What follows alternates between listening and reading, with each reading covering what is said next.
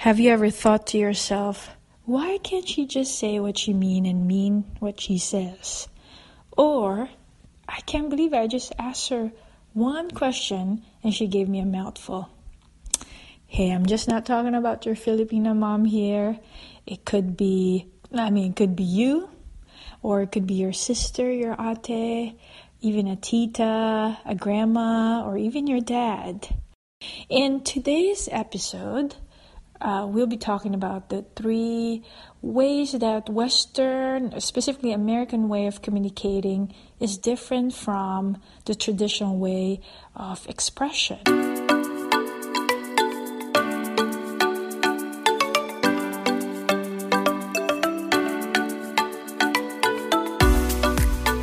Welcome and thank you for lending me your ear today.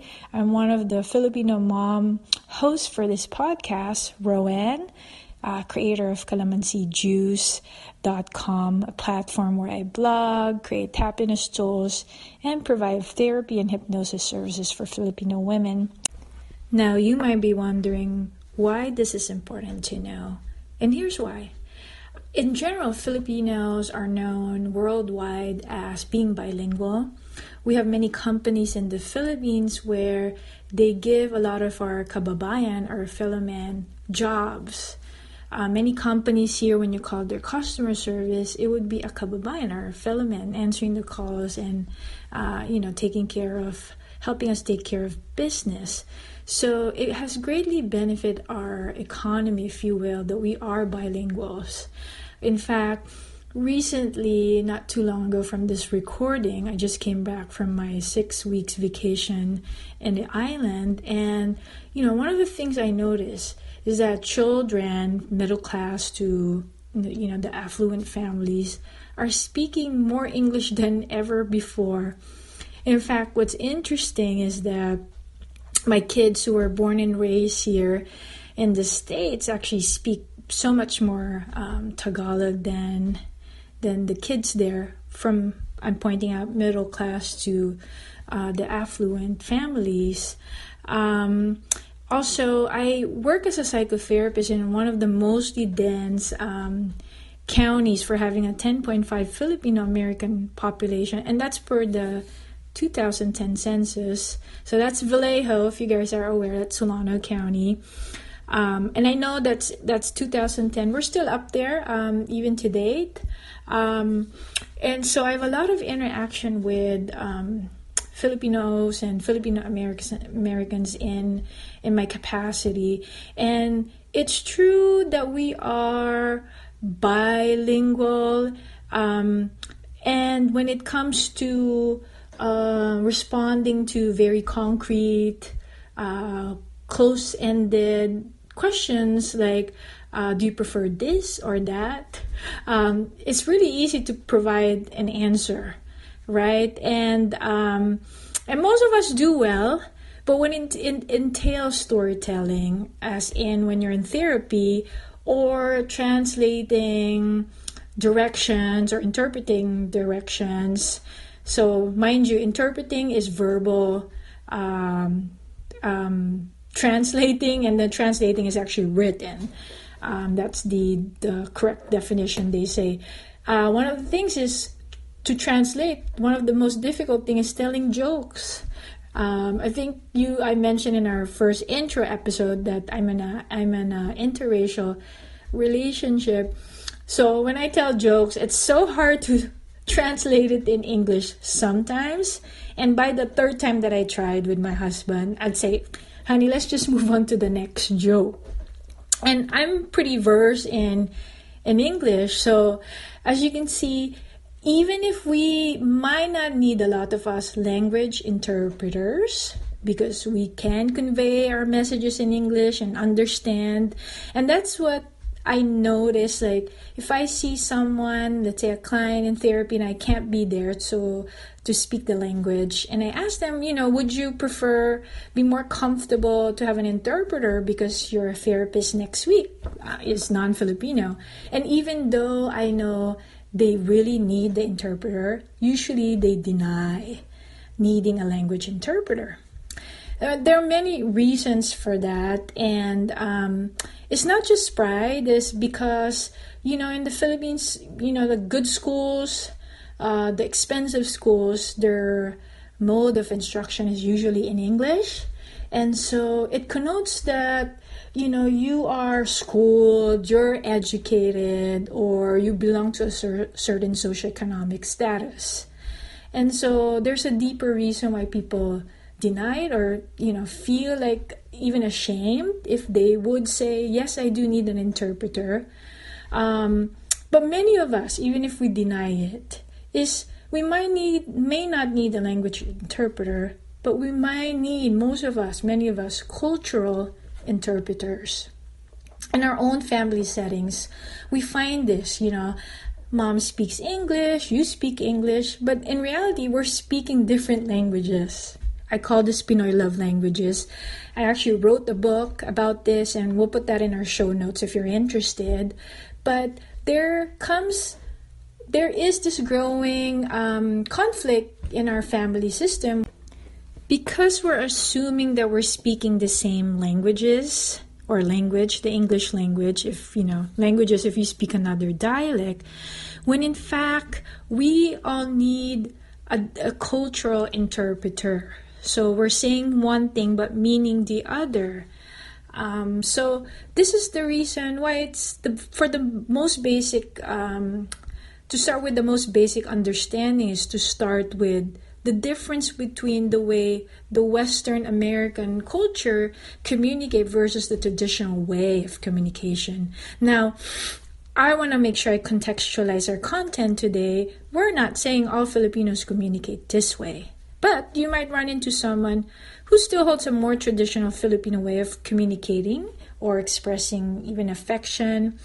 And what I find is that traditional does not imply or dictate that you were born and raised in the Philippines, although this can be very well the case. It is also possible that you were born and raised here and hold those types of way of communicating.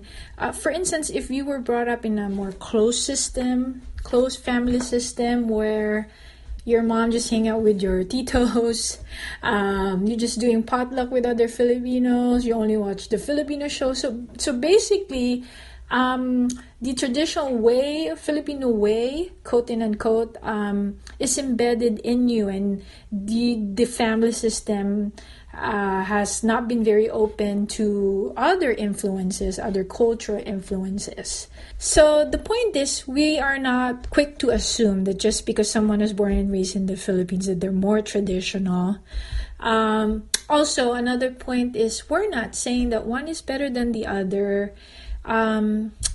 We culture adapt and culture evolves. So in the Filipino culture in general, there are values that weigh heavier than they do in the Western culture. For example, it's important for Filipino parents that their children are obedient, right? And for American parents that they're more independent.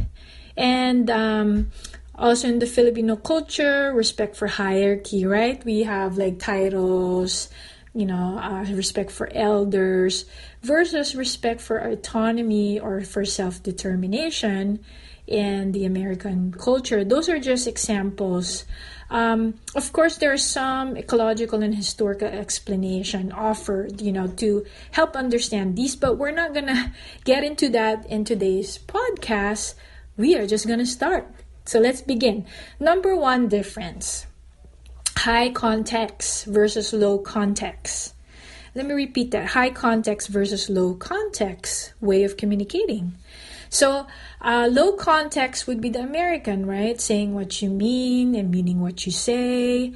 And this is really comes with the way we socialize our children. So in the American culture, if two kids are fighting over a toy, an adult would come and ask, oh, who got this toy first, right?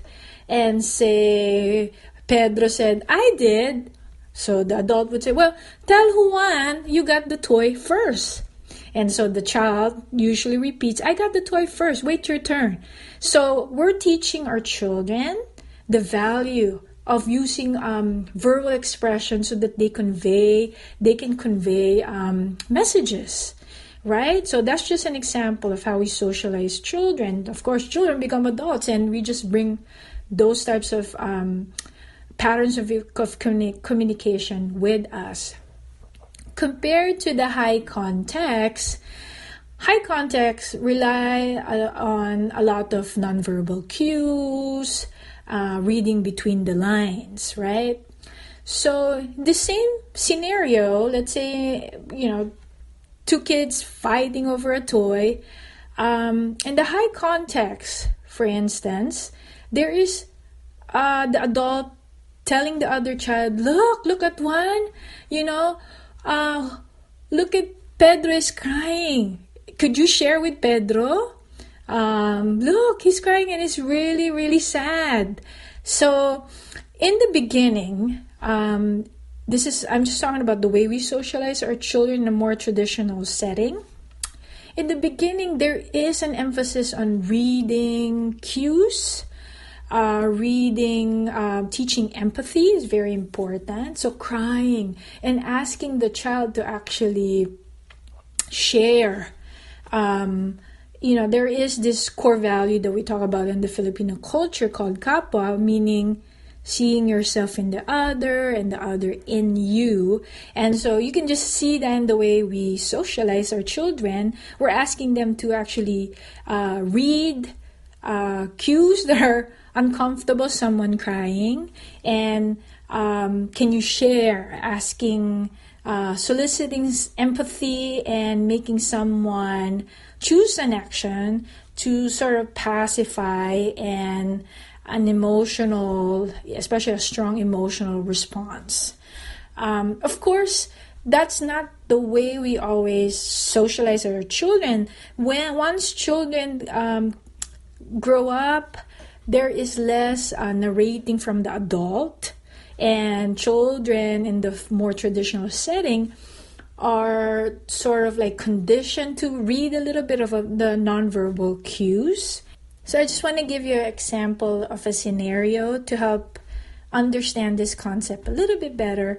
There's also this concept called pakiramdam, which is called shared inner perception or percipitory sensitivity. I know that's a mouthful, but basically you are able to read someone, what they need, what they're feeling, what they're sensing, even in the absence of words. Now, it is really not absent of any cues because there's a lot of non-verbal cues, and so that's why it's pakiramdam, it's sensing it.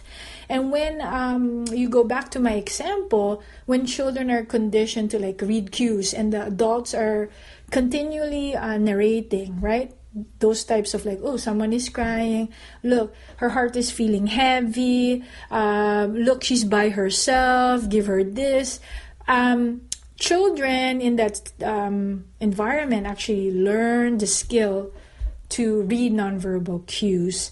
And in the Western culture, it's more like direct a way of, if you want something, if you need space, you say to the other child, I need space. Or if you want mommy to get you some more spaghetti, mommy, I need more spaghetti, right? So that's how we teach our children. So, number 2. Difference, linear versus circular way of communicating. Linear is like when you ask someone a question, A plus B equals C. Did you go to the bathroom? Yes. Or what is wrong with you? Why are you in my office today? Right? So one would say, well, I'm here in your office today because I hurt my knee. Right? So that's linear. Traditional Filipinos talk in a circular way. So what that means is with the same question, they might say like in the doctor's office with the same question, what brings you here today? They're like, well, I went to the grocery because my daughter told me to go to the grocery and I was pushing the cart and this lady was, ran me over. I pick up my, I didn't notice I drop a canned good, and so forth and so on. And then, so it gets to the point, but it takes a while to get to the point. There's a circle way of communicating. It's like, sharing stories first, and of course that's okay. But that's one of the difference between linear versus the circular way of communicating. I'm sure you can relate. Like you talk to mom, and you ask her a question, and she just talks about a lot of other things. Or like I say in Filipino potlucks, people are talking about 10 different topics at the same time. And our special skill is by the end of the potluck, we're able to have had a conclusion for each of those 10 topics. Is just the way we communicate. Third difference is this is big: affection through verbal expression versus affection through demonstration. So direct verbal expression would mean saying I love you, I care about you, so glad you're back home. And then, direct showing of affection would be hugging and kissing. In comparison, traditional Filipino use demonstration or doing. So let's say working 2 jobs, preparing baon, food to go. And it's no secret, we have lots of, especially Filipino women in diaspora, in Europe. Many of them are in Italy working as domestic helpers. These are demonstration of love. Giving pasalubong, right? If you're working, you come home. Like when I was growing up, it's like Dunkin' Donuts. You guys familiar with that? We don't have a lot of that here in California. But these are 2 very different way of expressing love. And really, it's no wonder our children here, born and raised here, do feel like they're unheard, not seen, maybe even unloved, because the standard that they're going by is the standard of the mainstream culture, which understandably so, because it's the mainstream culture. In exchange for this, we have a higher depression prevalence, at least in 2 studies, one in San Diego and one actually close to where I live in American Canyon, where our Filipino youth, I shouldn't say girls, they wouldn't want me saying that, but our Filipino youth have the highest prevalence of depression, and some of them even suicidal ideation, thinking of hurting themselves, in comparison among all ethnicities. And so, we are truly speaking a different language than our children can understand, right?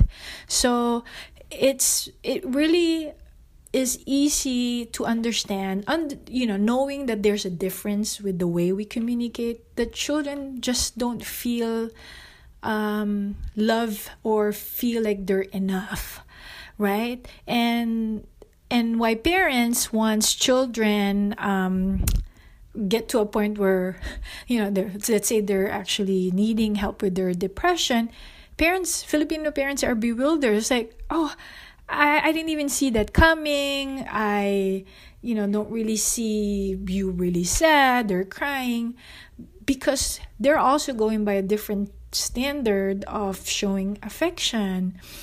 And to bridge this, it takes movement of 2 parties, and we all have to be moving towards curiosity, like what is the other person feeling, what they're going through, why are they doing this, and sometimes we might not answer all those questions, and that's okay.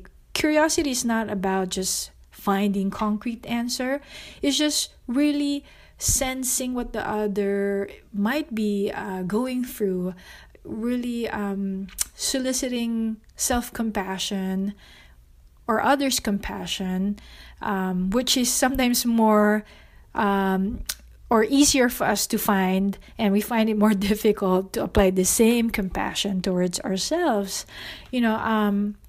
One of the things I mentioned in our first intro episode is that the shamer was once shamed. So if you feel like, you have, I know we're always talking about the Filipino mom here, but it doesn't mean it's just her.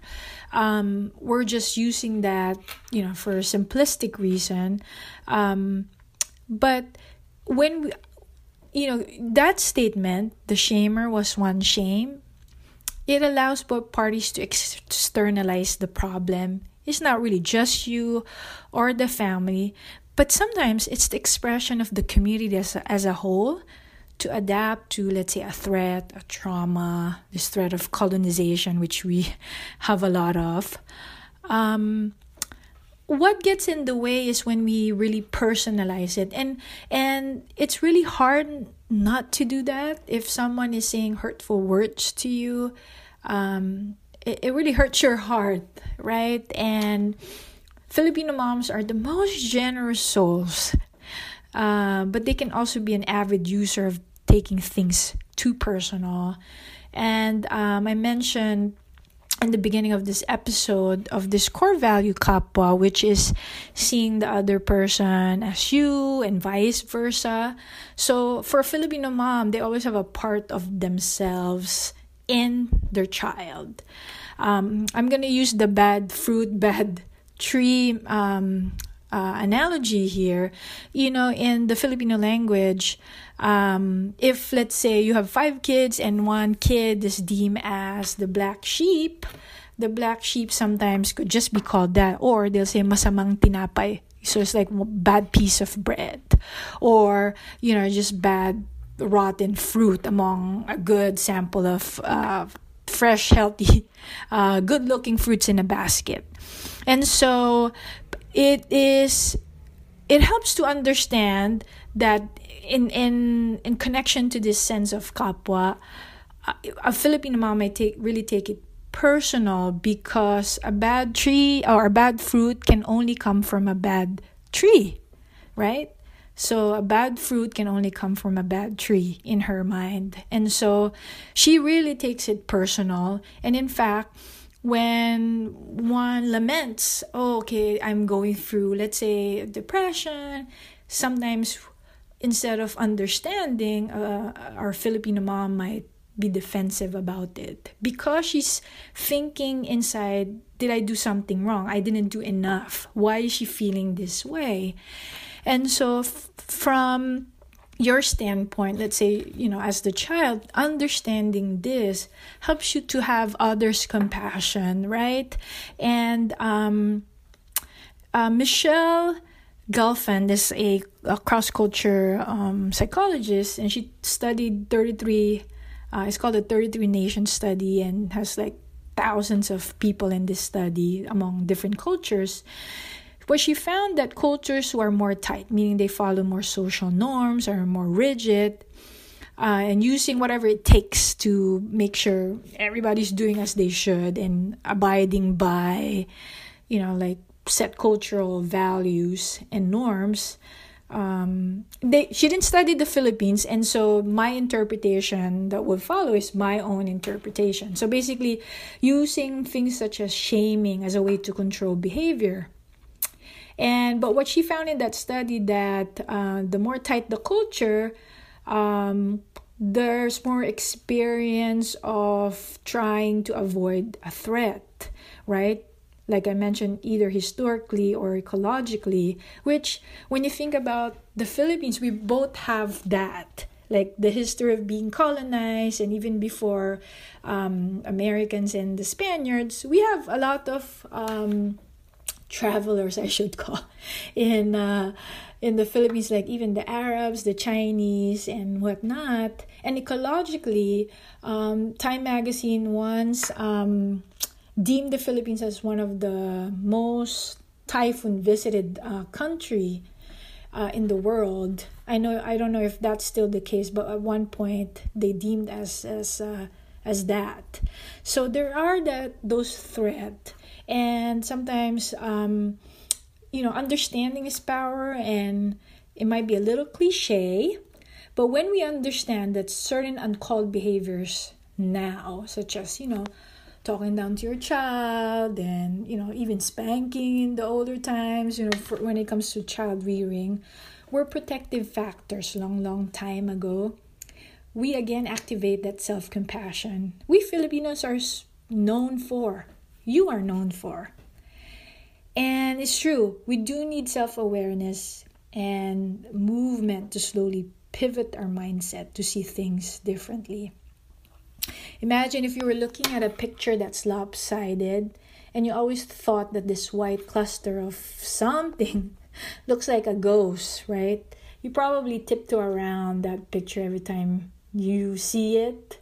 But then you straighten that picture that's once lopsided, and you might be surprised that those cluster of white stuff are simply clouds moving away so you can see the brightness of the sun.